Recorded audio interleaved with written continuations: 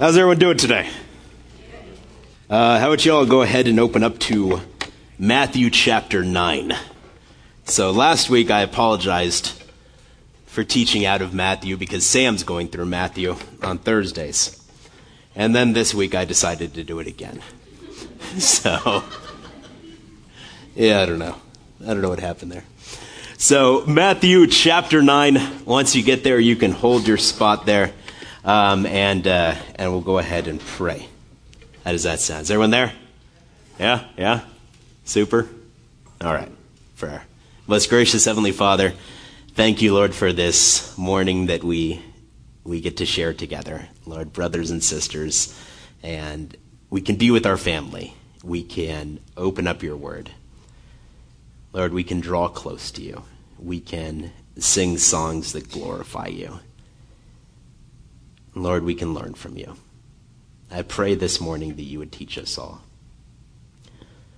Lord, that each one of us would leave here with a gift from you. Something to treasure that's been imparted to us personally by you.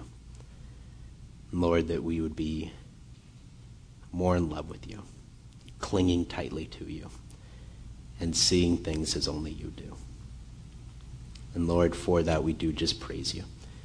It's in Jesus' name that we pray. Amen. Amen. Amen. So, last week we considered what it is to enter into koinonia with Christ, this word that in our Bible is often translated as fellowship. And we discuss what it looks like to have this kind of relationship with the Lord. Koinonia, to share in all things. To share all things is common or communal. And after that message, Dave, who is not here, but he was sitting right here last week, so I'm gonna gesture as if he's still there presently. Because he's here in spirit. And so Dave came up to me after the message and he said, you know what you ought to call that message? And I never title my messages. I'm no good at that. The Flores are here. Eric used to always title his messages. I always appreciated that. He had these brilliant little one-liners that he would attach to his sermons. I got nothing. I'm not that clever. But Dave said, this is what you got to title it. You got to title it. What did he say? He said, it's mine, it's yours, it's ours. And that's just, it's brilliant. I could not have thought of that title in a million years, because that's what koinonia is all about. It's all about that which belongs to Christ, yet is offered to us in fellowship as we share all things with him. So it's not just mine, it's yours. But it's not just yours, it's all of ours. We all get to share in what Christ has, in his person, in his power, who he is, what he does. All of it, it's set before us, this open table, this bounty. He says, sit before me and share. All of it, you could partake in it. You're a welcome guest to share in it. And it's glorious. It's wonderful to think of. And I love it. And he says, it's mine. But now through koinonia, through fellowship, it's yours. And now through this relationship, it's all of ours. And so now the choice is set before us. And last week we saw that choice through Peter walking on the water. There, all the disciples are out on the open sea in their small boat, and the water's raging, and the boat is stirring, and everyone is, violently ill, just like those old ladies whale watching that I talked about last week. If you want to know more about that, get the message. It's already online, I think. And I think Gil even titled it, It's mine, it's yours, it's ours. Wonderful, Dave. God bless you, Dave. Thank you. Thank you for being here. And the choice is ours to step out of the boat and to walk upon the water and to participate in the miracle, to share with Christ in what he's doing. Or it's to sit back in the boat and observe all that Christ is doing, but never be a participant in it, to look upon all that we have in the boat, all that we possess in the boat, and it's salvation. It's being born again, and it's glorious and it's wonderful, but that's just the beginning of koinonia. That's just the beginning of sharing with the Lord, and there's more there that is beyond my comprehension as a young man. And I sat and I thought about this, and I thought, well, now I get the opportunity to share again. And Koinonia can't be limited to this one story, this one circumstance, this one instance of what it looks like to step out and share in the Lord. And it's got to be more than that. It's got to be more vast than that. It's got to be more profound than that, more powerful than that. And I think more than stepping out on the raging sea, something that we can easily do as we walk by faith, there's a heart that we need to study, that we need to see, that drives us out of the boat. It's not necessarily, to read a story like this and to consider it in light of Koinonia and to say, I want to do what you do. It's to say, I want to see what you see. And as I see what you see, as I see how you see, that will cause me to want to do what you do. It'll cause me to begin walking on water, to be a participant in the miraculous, but to know why I'm doing it and to do it with purpose. Because there's a motivation, there's a jolt that spurs this first step in Matthew chapter 9. And we could read it beginning in verse 35. And Jesus went through all the towns and villages, teaching in their synagogues, preaching the good news of the kingdom and healing every disease and sickness. When he saw the crowds, he had compassion on them because they were harassed and helpless like sheep without a shepherd. Then he said to his disciples, the harvest is plentiful, but the workers are few. Ask the Lord of the harvest, therefore, to send out workers into his harvest field. Now, I'd like to begin this morning with a story. And it's a story that I've told before, so if you've heard it, I beg of your forgiveness. There were few there that evening that I shared it, and I think that it might be to the benefit of others that have not heard it for me to share it. And besides, I asked Boo, and she said that I should do it. So if you're upset, you should talk to her. And it's the story of Jenny. Right? It's the story of Jenny, and it's not really the story of Jenny. It's a story of Jenny. This is not at all representative of the entirety of my experience with this lady, but it is an ancient story. It's set in high school mythology. So imagine, if you will, if you can go back so far as to the days of my high school lore, to the year 2000, and it was quite a long time ago. And it was a great time. Everyone was abuzz with the turn of the century, and Y2K was causing us all to take stock of our lives and question what we're doing and where we're going and if we have enough water and all that. And back then I was a Christian club leader, and I was a new believer. And there were so few Christians in the Christian club that they were like, "Hey, you're a Christian?" And I was like, "Yeah, I've been one for like 3 weeks." And they're like, "Okay, you're a leader." So that was it. But I loved it. It was wonderful. It was perfectly organized. Every Thursday we would meet during lunch, and we'd have some worship. We'd have a little message. It was a nice little service. And then after school on Thursday, we would get together and we would have food, fellowship, and festivities. And it was like the trifecta of good times: food, fellowship, and festivities. It's just wonderful. How could you say no to that? Right? How could you not love that? It's food, fellowship. I'm there. Tasty treats for all to eat. It sounds like a great time. So, and that's what we would do. Every single Thursday we'd get together, and, the world, you could just say, how could the world not rush through those doors and into the choir room every Thursday with stuff like that going on in there? It was beautiful. It's glorious. And I remember one day, it was on a Thursday, and it was after the Christian club. I was in ceramics, and I was there in ceramics class, and it was nearing the end of the year, and I was making a ceramic Bible. At that time in ceramics, we had all this extra clay, And the teacher was like, I don't know, we're all done with our pinch pots and whatever you do in ceramics class. And she goes, you just make whatever you want. And I brought my Bible every day to class. It was sitting there on the table, and I was like, I'm going to make one of those. And so I made a ceramic Bible. I still have it. It was the most ridiculous thing I ever did. Anyways. But I was sitting there, and I'm working on my ceramic Bible, and there's this young lady sitting next to me, Miss Jenny. And I said, hey, you know what you should do? And she looks at me, and she's like, huh? And I said, you should come to Christian Club after school. You should come. And she kind of hit me with one of those raised eyebrows and kind of a look of haughty derision, right, if you're a Big Bang Theory fan. And she said, no. And why would I ever want to do that? And I said, listen, food, fellowship could be, dare I say, fun. Boom, there you go. That's your reason to come. And it's like, who would say no to that? Who's like, food, I hate food. And fun, ugh, fun. You people and your fun.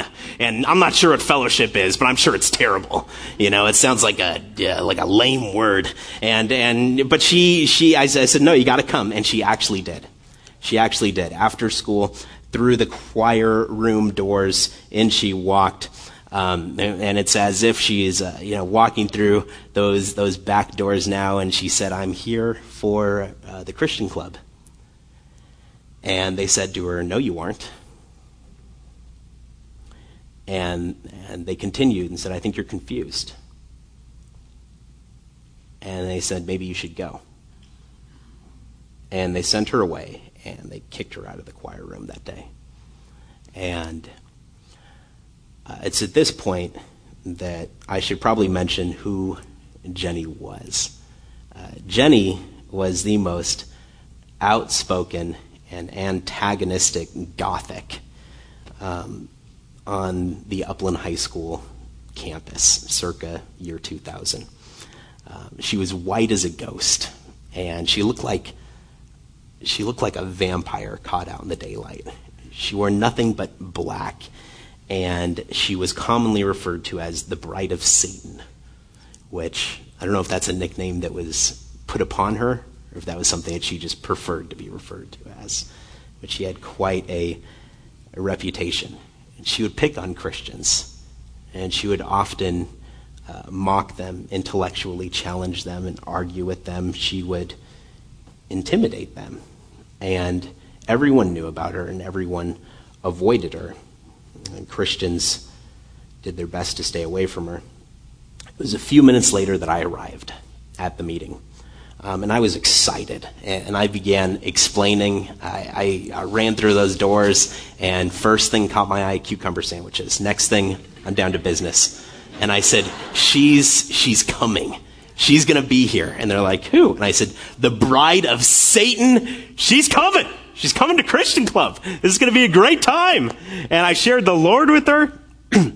I reassured her, that we're just going to love her. We're not going to judge her. We're not going to condemn her. We're just going to reveal Jesus to her. And we're going to treat her like Jesus would treat her. And Jesus would just wrap his arms around her. He would embrace her, and he would say, how greatly I love you. How I've longed to be with you. How I cherished you. And they said, wow, I haven't seen her. And I found out the next day the real story, and the following week I shared out of this passage to that small body of believers. Let's read it again. Jesus, he went through all the towns, the villages, teaching in their synagogues, preaching the good news of the kingdom, healing every disease and sickness. While he saw the crowds, he had compassion on them because they were harassed and helpless, like sheep without a shepherd. And he said to his disciples, the harvest is plentiful, but the workers are few. Ask the Lord of the harvest, therefore, to send out workers into the harvest field. And here we have Jesus, and he's surrounded by crowds. And they're pressing upon him. And they're asking things of him. They're making demands on him. And he leans into his disciples. And you can see him saying, do you see what I see? Do you see harassed and helpless masses, sheep without a shepherd? Does your heart break for them? Do you see what Christ sees, or can you easily dismiss them? Can you turn your gaze and ignore them? And he would ask a question. And he began to ask the question to me last night as I studied for this message. He says, what have you done with them? What have you done with my lost sheep in this world? And I remember giving the message that morning. Or actually, it was that afternoon to lunch crowd. And it was youthful indignation that filled my heart. And I looked at them and I said, you do not see people as Jesus sees them. And I said, you don't see them through his eyes. You don't look upon them and feel compassion for them. You don't love them. You don't see them as harassed. You don't see them as helpless. And Christ desired nothing more than to reach out to people, to love them, every single one of them. He had a heart filled with compassion for them, a heart that broke for them. And we hear the story of Jenny, right? And we think, what a terrible thing to do. How could they do that to her? To turn her out, to turn her away. And then Jesus leans in to us and says in his simple and always profound way and says, well, guess what? You've never had to do that to anyone because you do them one better. You don't even invite them through the door to throw them out of the door. And then my indignation and your indignation and our indignation is quieted.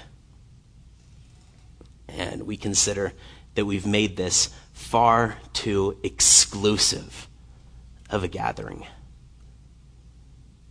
And he says, all I've ever wanted was for you to be as a great beacon to wayward travelers out in this world, to be a refuge for them to come in and find compassion, for them to come upon their shepherd. And this conversation was between Jesus and his disciples before he sent his disciples out. And he would send them out in the very next chapter, in Matthew chapter 10.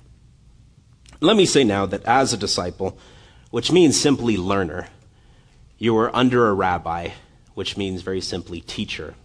And your purpose wasn't necessarily to sit under your teacher and to learn from them in the strictest sense. It wasn't to study your rabbi's theology so that one day you could say, well, I know what you know and I believe what you believe, and goody for me. But that's what we've turned Christianity into. We've turned it into a study. And nothing could be further from koinonia. I mean, it's the counter opposite to koinonia. And koinonia is to share all things with an individual. So it's not necessarily to learn a lesson, it's to be conformed to a person. And I'll be with you, and my goal is to be like you. And that's what discipleship is all about. That's what it's always been about. And so yes, it's important for me to gain the mind of my rabbi, but it's so much more important for me to gain the heart of my rabbi, and the heart of Jesus beats with compassion. And literally in the Greek, this word means to feel a pain in your guts. in the Hebrew mindset, this is the seat of your emotions. So, and I could say, to be more specific to the Greek, to feel a pain in your bowels. But doesn't that just bring about a weird picture in our mind? He's got a pain in the bowels when he sees people. So it's it can be understood to just mean this pain in the gut. So he's got this thing in the pit of his stomach. And he says, do you see this? Does it make you feel this? Are you merely observing the outward outward appearance? Are you able to get past that to see a person that is harassed and helpless? I wasn't supposed to teach this Sunday. Maybe some of you are like, that's disappointing.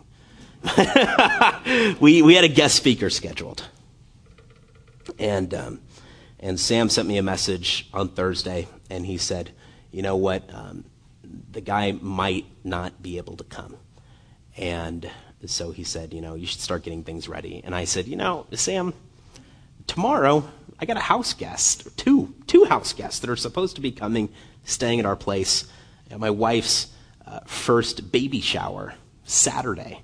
Long day of work, both Friday and Saturday. It wasn't the Genesis shower. So if you're sitting there thinking, I wasn't invited, I hate them now. Yeah, don't feel that way. We love all of you. You're all invited. Come on out. It'll be a great time. Genesis showers next month. But it was going to be a hectic weekend, and I said, well, let me know for sure, which he did. Saturday morning. So right before I went to work, I had this daunting thing kind of looming over me, and I was at work and I was teaching kids, but I'm not really paying attention to the kids. I just keep on thinking. Of this, and I'm thinking, okay, well, last week I talked about Koinonia. I talked about sharing with the Lord. And I'm sure that there's more on that table than what we're really taking advantage of, what we're really partaking in.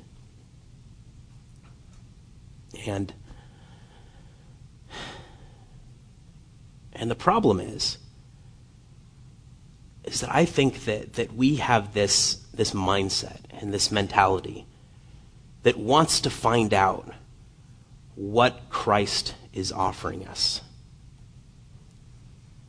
When we don't need to think that way, we can completely disregard that entire line of thinking, and we can come into the realization that it's already all there, that it's already all before us, and that it's not a matter of, well, this is something else that he wants to give us. This is something that you've been ignoring. This is something that you've known about the entire time. This is something that's been right under your nose. This is something that has always been before you. Sam was talking a few months ago about people coming up to him on Sundays after his messages and saying, hey, thanks for the reminder. And he was like, I always feel kind of insulted by that. Because he's like, because the attitude is like, well, you didn't really teach me anything new, dude, but, thanks for reminding me of stuff I already know. But that's true. Right? This is all stuff that we know. This is all stuff that has been before us. The point of it is that this is all stuff that we ignore. And although it's been on the table all the while, we haven't accepted it. We've been missing it. We've been dismissing it. It's been on the table and he's been offering it, but we've been neglecting it. And the impression that was laid heavy upon me while ignoring those children at work and coming home and staying up all night, really all night. I mean, I got a couple hours of sleep and everything's kind of running together this morning. I don't know if I'm making any sort of coherent sense, but the one thing that kept on being laid upon me was to say that this isn't profound. You want to know what Koinonia is about? It's about what has always been right before you. And it's not about sharing in my stuff. It's about sharing in me.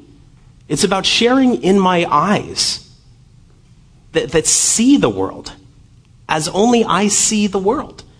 It's about sharing in my heart that breaks for humanity. Because if you desire to share anything with them, if you desire to share all things with them, then this is at the core of him. This is what conforms us to him. Because it was compassion that was constantly driving him. And now the question is, am I sharing in that compassion? Do I feel it in the pit of my stomach? About 2 years ago, I partook of a rare opportunity for recreational activity. Boo and I don't normally get out. We're kind of like hermits, and always either working or at home, just hiding away. And but about 2 years ago, we went to the LA County Fair, and I'd only been once before as a little Michael. But I remember going there as a little Michael and going with my grandma, and she works her way into every message. I don't know how she does it. She's incredible. But I went there with my grandma, and I remember walking around at the LA County Fair, and I just remember the only thing actually I remember is constantly screaming out, "I want to pet the goats, Gamma," and her saying, "Okay, sweetie," and then petting some goats. And then a couple of years ago, I went with Boo, and I remember screaming out, "I want to eat the fried Snickers, Boo." And she said, "Okay, sweetie." And then I ate the fried Snickers, and it was delicious. And that's what we did. We went to the LA County Fair, and you're walking around, and it's people selling whatever they're selling there.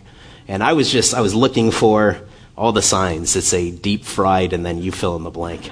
And they had Snickers, and they had Oreos, and they had Twinkies, and they had cheese, and I tried it all. I've heard that now they're deep frying Coca-Cola. I don't know how.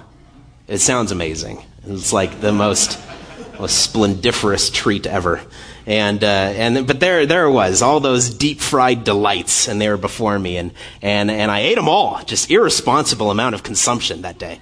And then we went looking around for a durable bench that I could beach myself on for a while. And that's what I did. And then I sat there, and we just we began to people watch. And let me say, there is no better place for people watching than the LA County Fair. And just an odd assortment of humanity there. It's like, it's just a grab bag of human folk of all different kind. And just, I remember seeing just this group of cheerleaders, and they were all in their outfits, and they were all blonde and just obscenely glittery. Just glitter all over their faces. It was like a first grader's art project gone awry. You work with first graders, and they put down the glue, and then you're like, here, you sprinkle a little bit of glitter, and then they take the cap off, and they're like, ha! And just glitter everywhere. It's irresponsible. And that was these cheerleaders, just glitter all over the place. And they're walking by, and I'm listening to their conversation, and they're just giddy as they're gossiping, and they're walking by, and they're like, "Oh my God, he is so gross." And it's like, yeah, totally gross. What? Right. Yeah. Gnarly. And it was like, that was an entire conversation, and they understood it. I don't know. There's an elderly couple, and I remember they were both on motorized scooters, and they were driving right down the center of the pathway, just daring people to get in their way. Just a blatant disregard for other people's space or safety. Just like, I'm old and I'll run you over. Just visors and fanny packs, and that was their deal. And there was a child that was screaming, that was wailing, with an obviously overstuffed diaper, just begging to be held. And then there was a cholo that seemed to be angry about everything. I couldn't figure out why. It's just for no reason. He's ordering a hot dog, and it's like, the hot dog guy is saying, "You want ketchup on that hot dog?" He's like, "Yeah, I want ketchup on that hot dog." And it's like, why are you angry about that? He's doing you a service, But, it's unnecessary. And, I'm looking around at these people, and some of them are fashionable, some of them are frumpy. There was a lady with a baby strapped to her chest. She had one of those baby harnesses, and I thought that was absurd then. And now that we're going to have a baby, I'm like, that's kind of practical. I can see us doing that. And I sat there watching them, just kind of passively observing them. And I'll be honest, I wasn't really thinking a lot about them or investing any sort of feeling into them. They were just a crowd. Just a crowd like you would see a crowd, any day, every day, at school, at work, at the store, on the street, and they're just ordinary people, participating in ordinary activities. Yeah, I wouldn't say, they didn't look harassed and helpless to me. I wasn't sitting on my durable bench thinking, well, there they are. That's them. These are the ones that Jesus spoke of. Harassed and helpless sheep without a shepherd. No, that never came into my mind. I didn't see them that way, but Jesus did. And so obviously I'm not seeing something that he saw. And I realized that there. And it was an indication that something was wrong in here. It was an indication that something had changed, that I was on the other side of that message that I gave way back then. I was on the other side of the door. I was on the inside now, and I saw us as us, and I saw them as them, and my heart didn't break for them. That child is experiencing something terrible. I don't know what's happening over there. Let's pray. But they passed me by, this crowd, and I didn't ache for them, right? I read this passage, and Jesus didn't look at the crowd and say, hey, look, there's some cholos, right? You don't see in this passage Jesus looked out there and said, hey, look, there's some cheerleaders. He didn't look at this passage and say, hey, look, there's some Christians, there's some non-Christians. But that's what we do. We look at people and we label them. But Jesus didn't do that. He looked at them and he saw one thing. He saw sheep. The only difference is that there were some sheep that had found their shepherd, and there were other sheep that were still looking for their shepherd. But he didn't look out there and say, well, look, there's some dumb sheep and there's some smart sheep. He didn't look out there and say, hey, there's some good sheep and there's some bad sheep. He didn't say there's some Muslim sheep, there's some Buddhist sheep.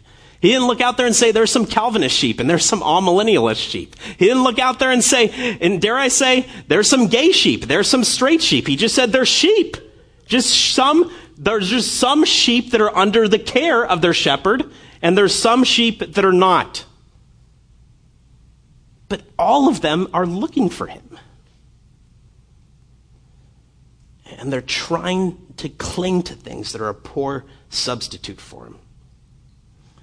Things that they can call their shepherd that are not their shepherd. And they cling to that thing, and maybe it's a person. Maybe it's a habit or a hobby. Maybe it's a vice or a vocation. Whoever or whatever. It's a cruel substitute for the good shepherd, and it leaves them harassed.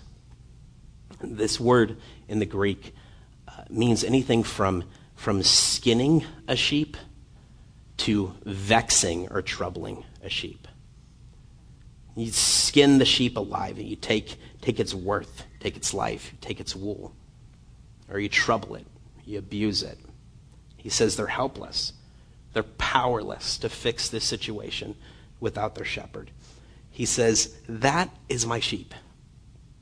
Those out there, those are my sheep. Do you see that? Or are they just a mass of humanity to you that just are passing you by every day? Is it more convenient for you to label them as something that they're not? Because I'm their shepherd. And every day they're looking for me. And you know what's the really interesting thing to think about? Is every day they find you. Every day they pass by you. They pass by me. They pass by us.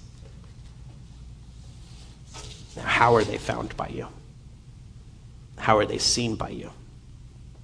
And it was at that moment, on that durable bench, that my eyes were opened, and my heart was heavy, and I felt as indignant and disgusted by myself as I was with those stuffy sheep from the Christian club way back when I first shared out of this scripture.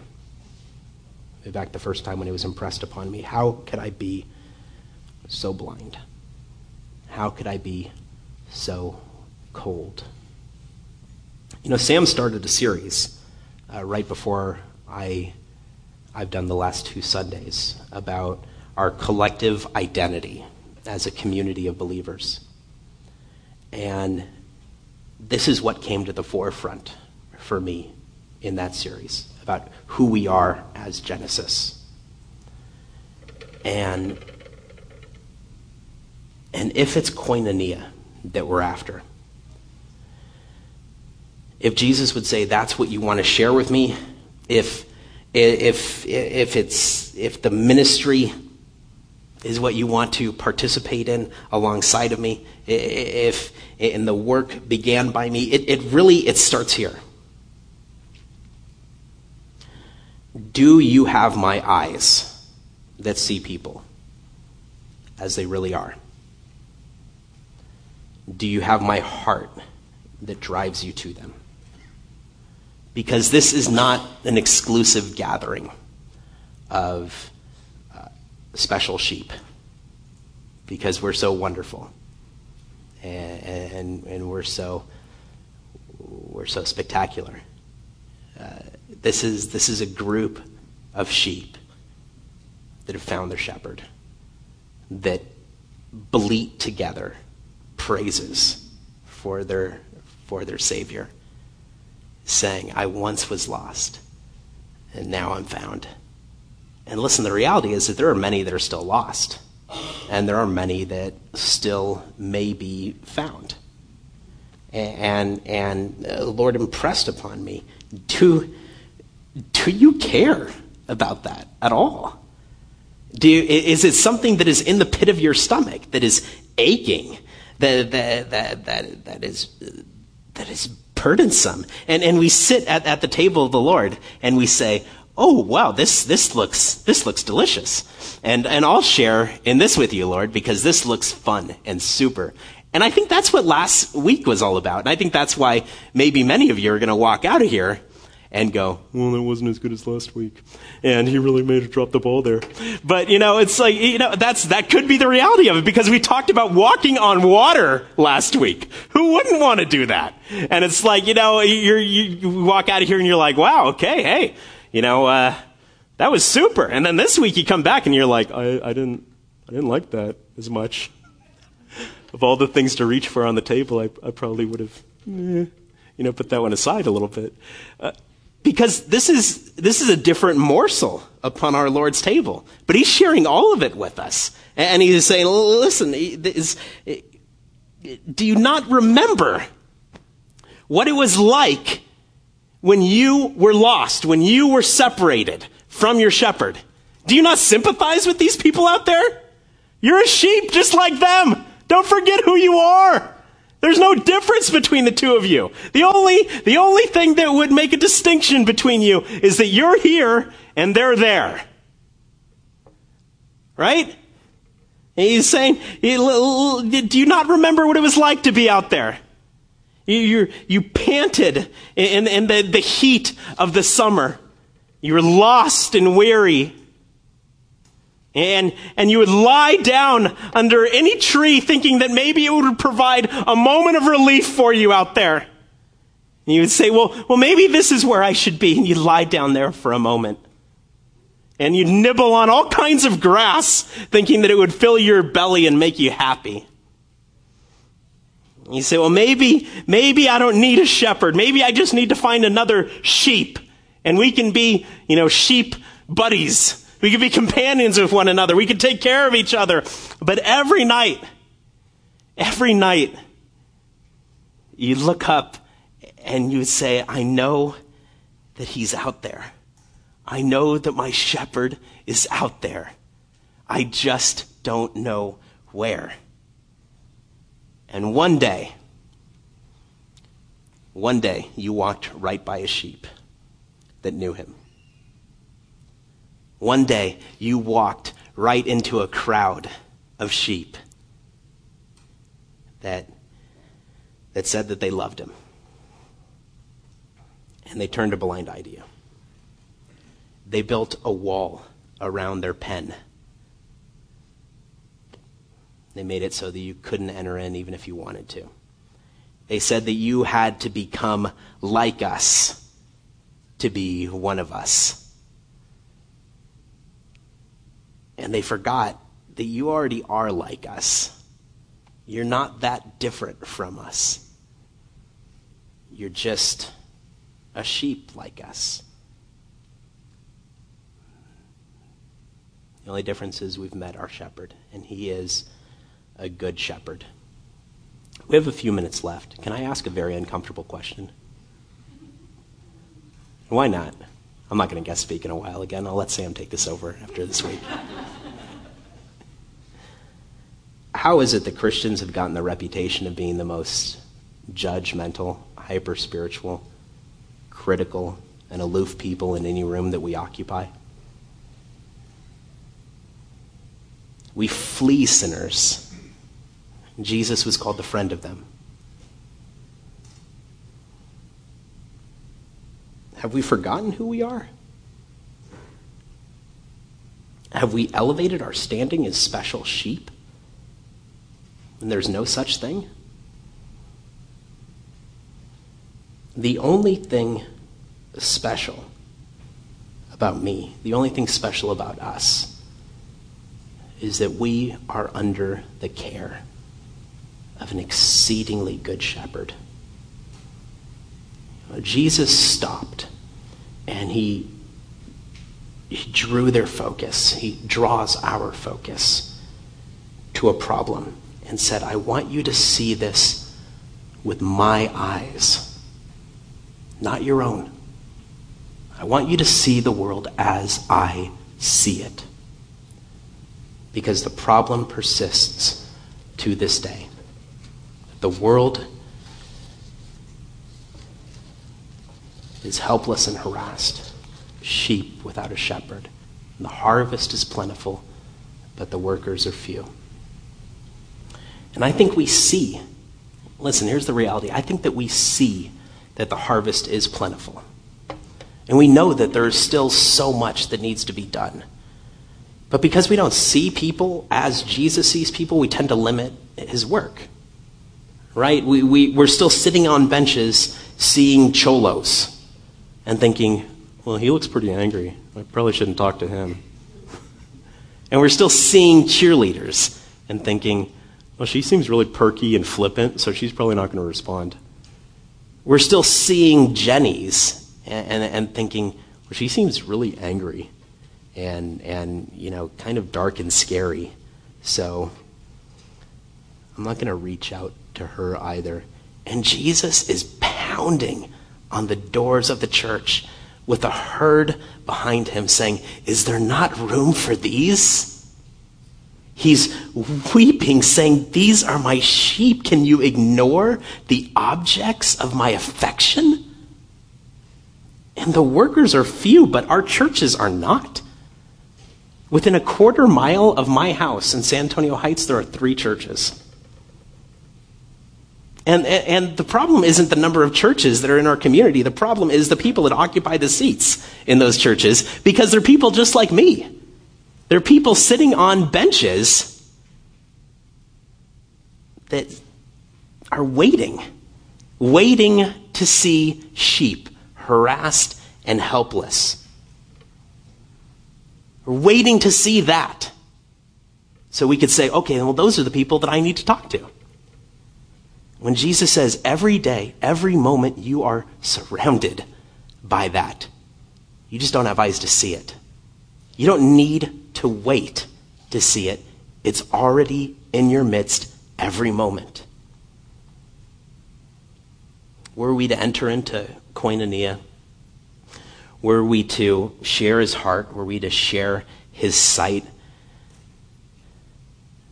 this world would be changed overnight. Listen, I'm not sitting up here because I'm saying I see as I ought. I would hate for anyone to think that. I would hate for anyone to think that I am the special sheep and that you need to see as I see. listen, I don't see as I ought. I don't feel as I ought. I'm only sitting up here because I'm saying this is what koinonia is. And I don't think I really got even the shadow of it until maybe last night at about 1:30 in the morning. Or maybe 2 in the morning when Boo was fast asleep and our bulldog was at my feet snoring and drooling. And this, first and foremost, is what he desires to share with us. His eyes that see and his heart that breaks. I'm going to end soon. I know some of you are like, not soon enough. But just a couple more sentences. I promise. This passage is really unique. This is one of only that I've found, and maybe you'll come to me later and be like, Michael, you don't really know your Bible. But this is one of only 2 passages I've found where Jesus shares a prayer request.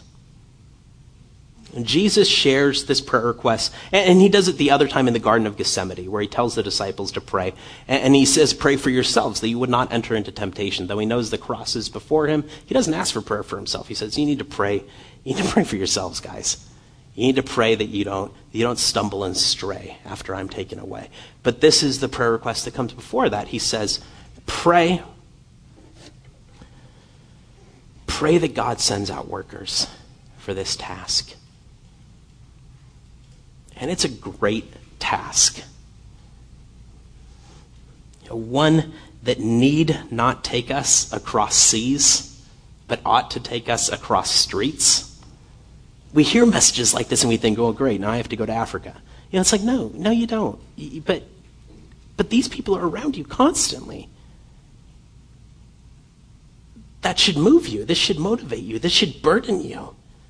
And it's our task.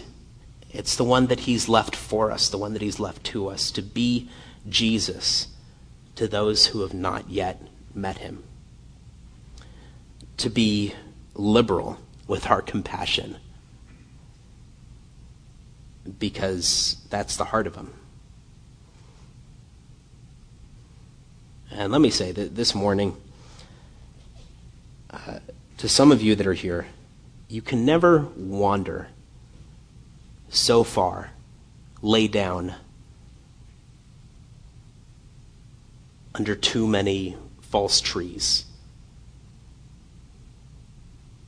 eat too much grass and wander around with too many other sheep, that you're beyond the reach of your shepherd.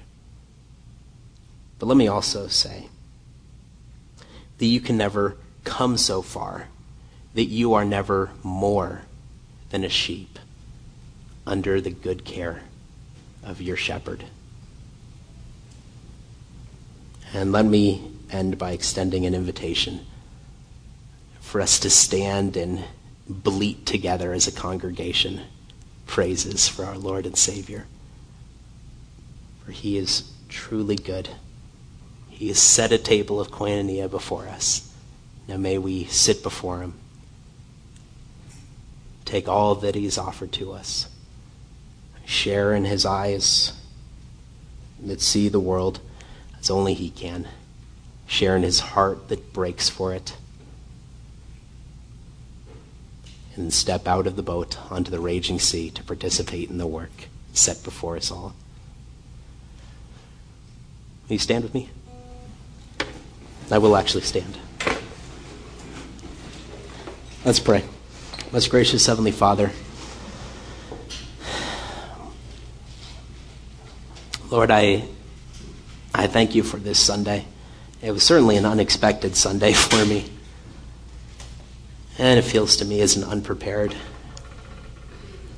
one. But I thank you, Lord, for your word.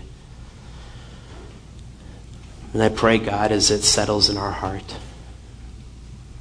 that it would accomplish the purpose for which you sent it, that you would stir in us a passion for your Son, that we would see the world ever before us as harassed and helpless, that we would understand that we too, as sheep, or once as they are, we would reach out to them, showing them what we've found. Lord, such are good things to be reminded of, but such are also the things that we constantly dismiss because they're difficult. So I pray, God, as you bring it to the forefront, let us not quickly dismiss it. Let us open up our eyes and see the world as you see it. God, break our heart. And Father, I praise you for this morning. I ask, Lord, that you'd bless those that came. Lord, that you'd send them out, Lord, more in love with you, excited to walk with you, impassioned to follow you, and grateful for you as we join together in this last song praising you. It's in Jesus' name that we pray. Amen. Amen.